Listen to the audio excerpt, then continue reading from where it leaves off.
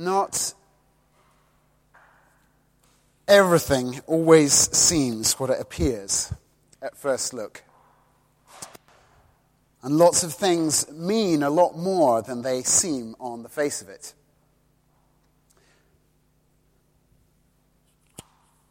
I don't know whether you've been to, could be any birthday party, but certainly a child's birthday party recently. I know a number of you have children, so you probably have. I went to my first child's birthday party as an adult a few years ago, and it was quite an experience. And you think, what on earth is going on sometimes? And certainly, if you were, just imagine, if you were an alien that had come down to Earth, and you came to a child's birthday party, what on earth would you think? I'm sure a number of you probably think exactly the same when you go to a child's birthday party. However, stick with me. But imagine this, you're welcoming people at the door, and then this alien with sort of 5 eyes and pink and spotty green comes to the door, and you're a bit shocked, but they say, "Can we come in?" And it speaks English, which is fantastic. And you invite it in, and it just sits in the corner, and you realize actually it just wants to sort of observe, and it's quite happy. But then it sort of sidles up to you because you're the only person it's talked to. And it says, "So what's going on?" And you think, well, it's a birthday celebration. They go, "What's that?" And you go, "Well, it's celebrating that somebody was born, say, 10 years ago." And they say, "Well, why? Why a year? Why celebrate that they're alive? Doesn't the fact they're alive anyway mean something?" You could go on, but why streamers and why party hats? I mean, my goodness, why party hats? I mean, crackers. Why do you make sort of bangs that sound like gunfire? Why do you set fire to the top of a perfectly good cake? Why? And then attack it violently with a knife. Why does one person stand in the middle and they get sort of bombarded with square boxes? Why? And I think what we'd want to say to our friendly alien is the fact that what we're doing signifies something else. It's signifying that we care for this person, that we're glad that they were born, and we want to say, give thanks for that, and also to wish them all the very best in their life, and to celebrate in the present, to celebrate with them right now.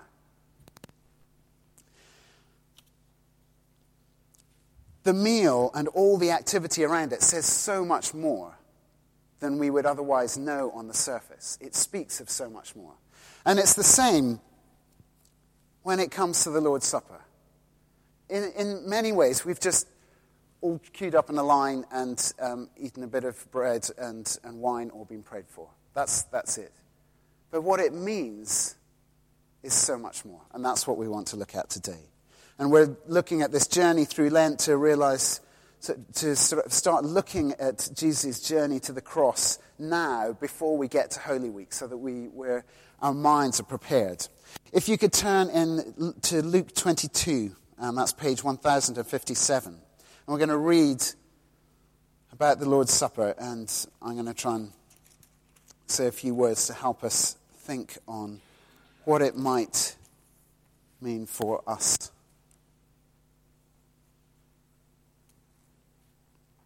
So page 1057, starting at verse 7.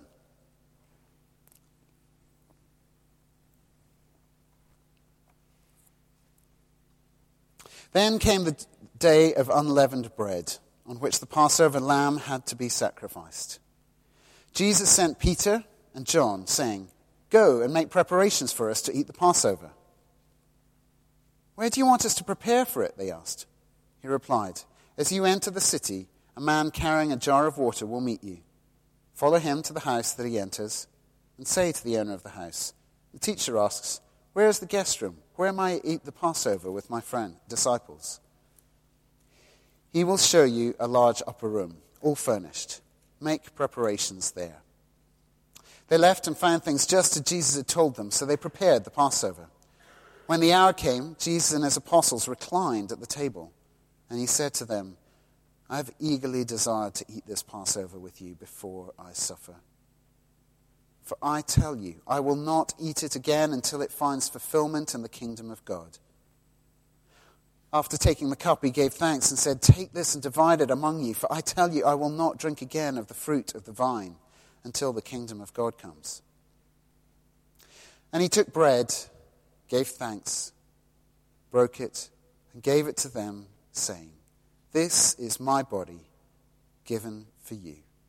Do this in remembrance of me." In the same way, after supper, he took the cup, saying, "This cup is the new covenant in my blood, which is poured out for you. But the hand of him who's going to betray me is with mine on the table. The Son of Man will go as it has been decreed, but woe to that man who betrays him." They began to question among themselves which of them it might be who would do this. Also a dispute arose among them as to which of them was considered to be the greatest. Jesus said to them, "The kings of the Gentiles lord it over them, and those who exercise authority over them call themselves benefactors. But you are not to be like that. Instead, the greatest among you should be like the youngest, and the one who rules like the one who serves. Who is greater, the one that is at the table or the one who serves? Is it not the one who's at the table? But I am among you as one who serves. You are those who have stood by me in my trials, and I confer on you a kingdom, just as my Father conferred one on me, so that you may eat and drink at my table in my kingdom and sit on thrones, judging the 12 tribes of Israel." Amen. Amen. There is so much more than meets the eye here. And I'm going to just help us look at this meal, this celebration, in a way that we might see that birthday party or a meal that we might have in our own houses. And the sort of the progress of the passage, starting in at the first part of the Last Supper, it's almost like there's the preparation. There's the plans of the preparation. And then there's this aspect of anticipation. And then they get to the celebration.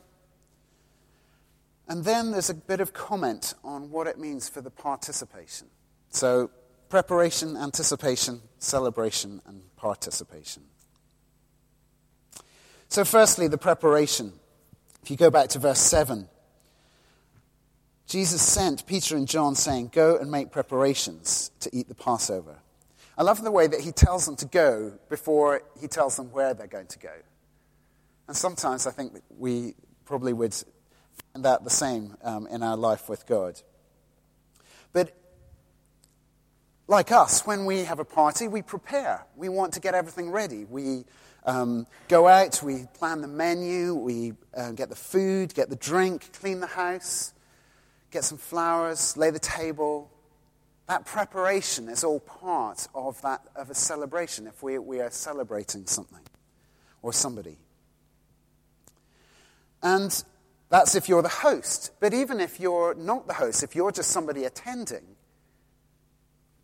you want to get ready. You put on your glad rags and make yourself look good. And before you go to the party, and before you go and be with the host or to celebrate. I just had to go to a 40th birthday party. That's the era I've got to. And you had to go as the who you wanted to be when you grew up. So I went as a sailor, which is what I always wanted to be. I suppose in some ways I did become one, but so I took my yachting uniform. But you think about what you're going to wear and when you're going, and you prepare. And in this passage, Jesus was prepared. He was preparing them for what was happening. He was prepared. He knew what was happening in this week. He knew where he was going.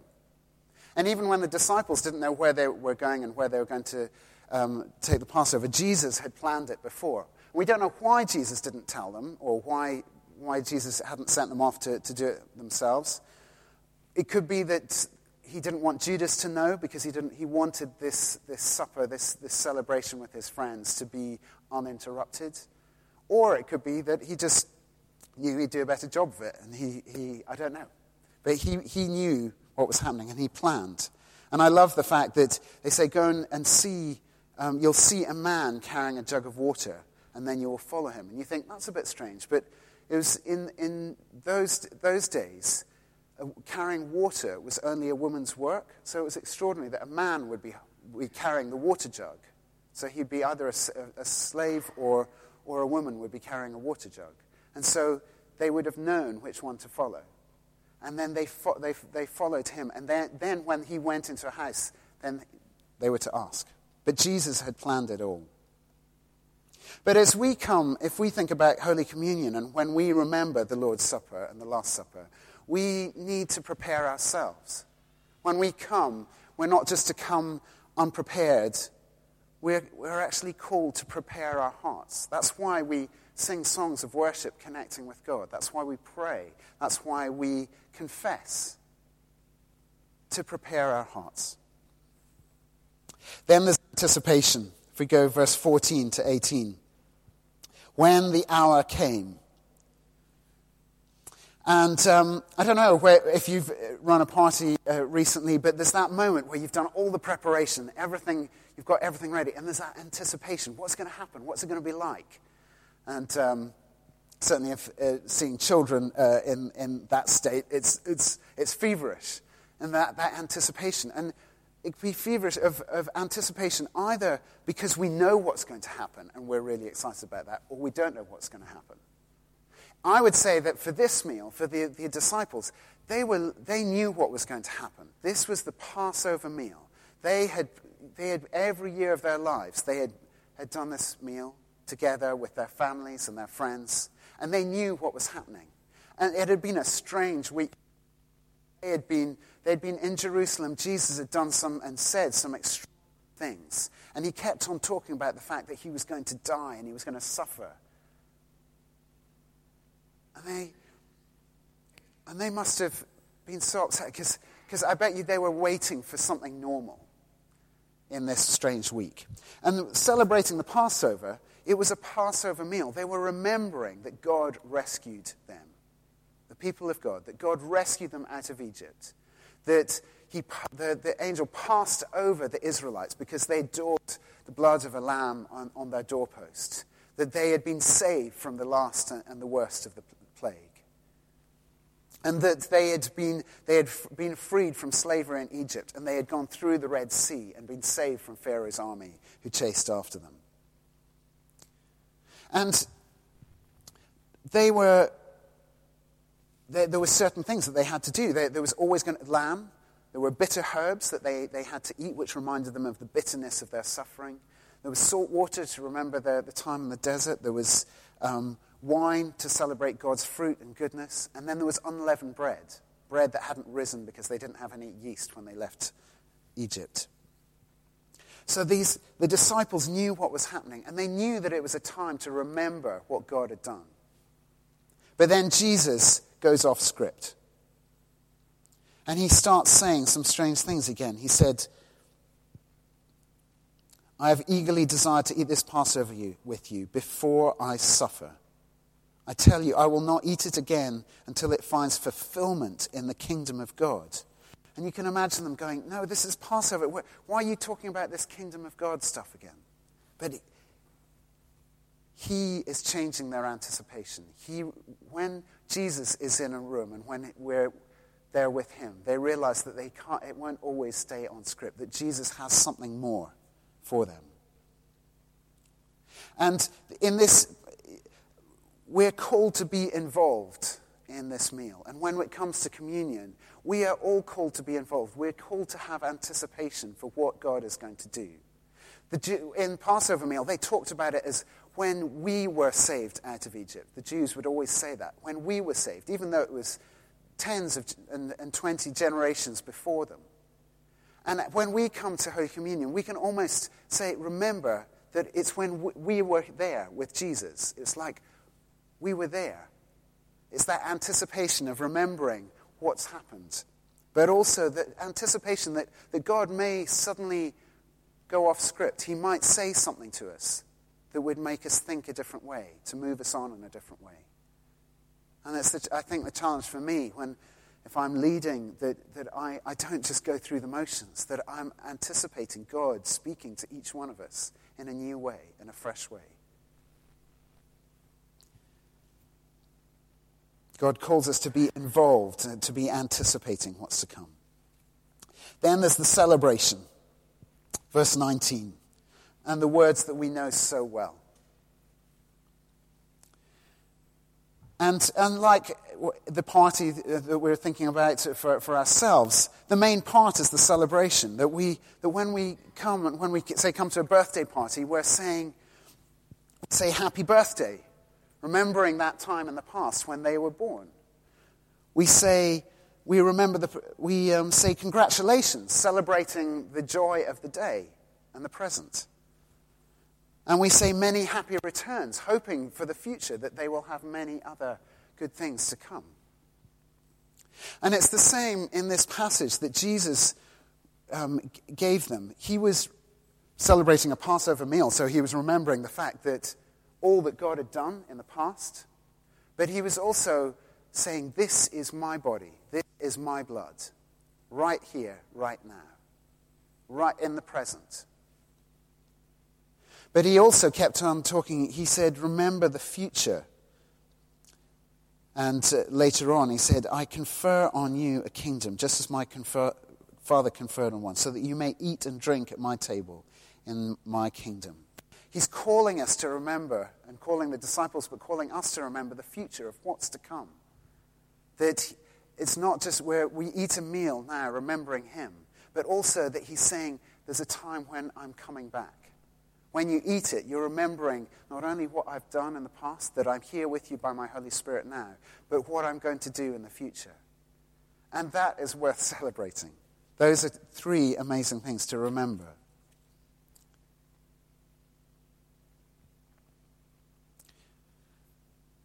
And in a way, we call it the Last Supper because it was Jesus' Last Supper on earth. But in a way, it was the First Supper, if you think about it. It was the first Lord's Supper. That was the first of many times that many people all around the world remember Jesus and call into the present with tangible things, with bread and wine, what Jesus did for us. I think the extraordinary thing about communion is that Jesus didn't just give us a symbol, though we remember the cross. He didn't just give us a maxim or axioms to remember him or a certain philosophy, but he gave us an action, a meal, something that we engage in to remember him, something that we physically take part in. The fact we move around, that all of us are involved. It doesn't matter whether we're hosting, whether we're involved. We are all involved in the party. We're all called to celebrate.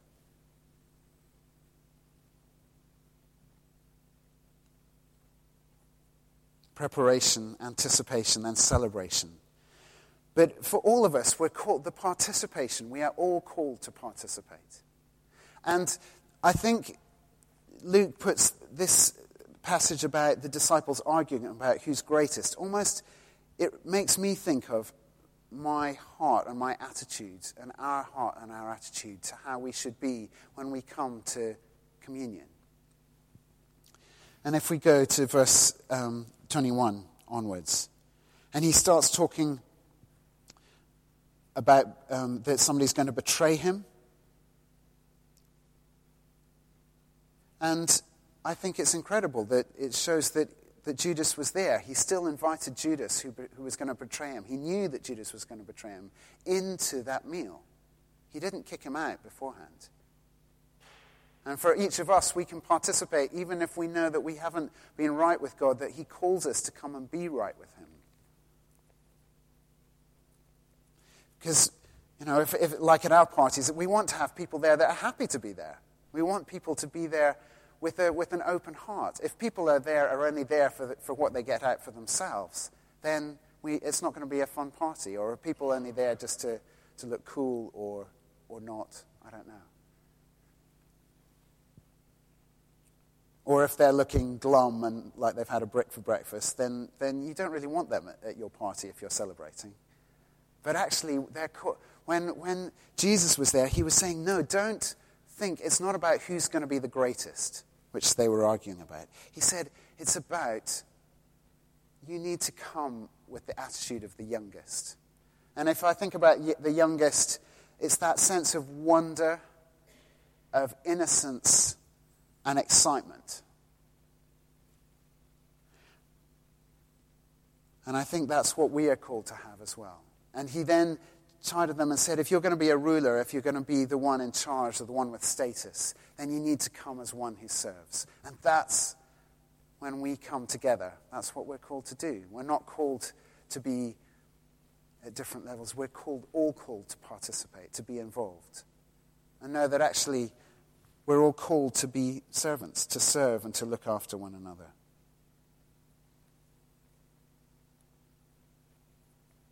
So, preparation, anticipation, and then celebration and participation. We're all called to be involved in the preparation, called to be involved in the anticipation, all called to be part of the celebration, and all called that our participation is of the right heart and right attitude.